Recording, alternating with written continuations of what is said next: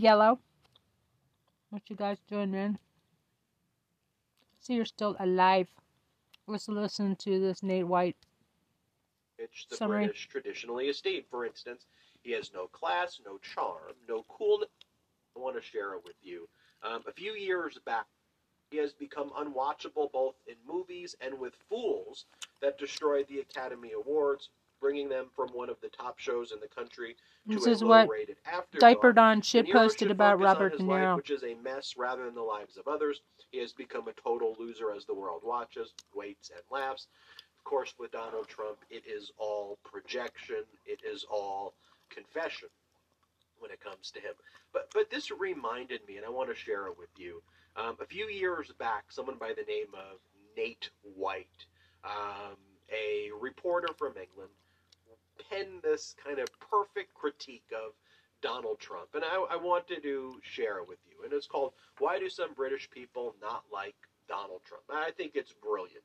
Let me read it to you.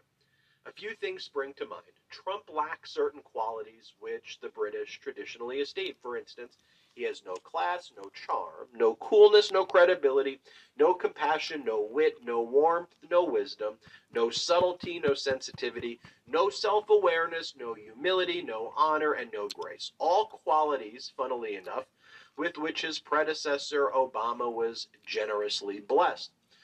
So for us, the stark contrast does rather throw Trump's limitation into embarrassingly sharp relief. Plus, we like a laugh, and while Trump may be laughable, he has never said anything wry, witty, or even faintly amusing. Not once, not ever. I don't say that rhetorically, I mean it quite literally. Not once, not ever. And the fact is particularly disturbing to British sensibility. For us, to lack humor is almost inhuman. But with Trump, it's a fact. He doesn't even seem to understand what a joke is. His idea of a joke is a crass comment, an illiterate insult, a casual act of cruelty. Trump is a troll, and like all trolls, he is never funny and he never laughs. He only crows or jeers, and scarily, he doesn't just talk in crude, witless insults, he actually thinks in them. His mind is a simple, bot-like algorithm of petty prejudices and knee-jerk nastiness. There is never any underlayer of irony, complexity, nuance, or depth. It's all surface. Some Americans might see this as refreshingly upfront. Well, we don't. We see it as having no inner world, no soul.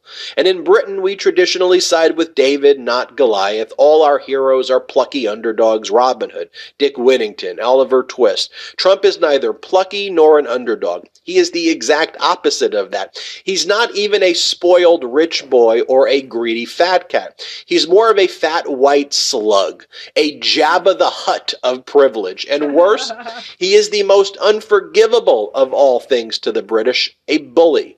That is, except when he is among bullies. Then he suddenly transforms into a sniveling sidekick instead. There are unspoken rules to this stuff, the Queensberry rules of basic decency, and he breaks them all. He punches downwards, which a gentleman could never do, and every blow he aims is below the belt. He particularly likes to kick the vulnerable or voiceless, and he kicks them when they are down. So the fact that a significant minority, perhaps a third of Americans, look at what he does, listens to what he says, and then thinks, yeah, he seems like my kind of guy, is a matter of some confusion and no little distress to British people, given that Americans are supposed to be nicer than us, mostly are.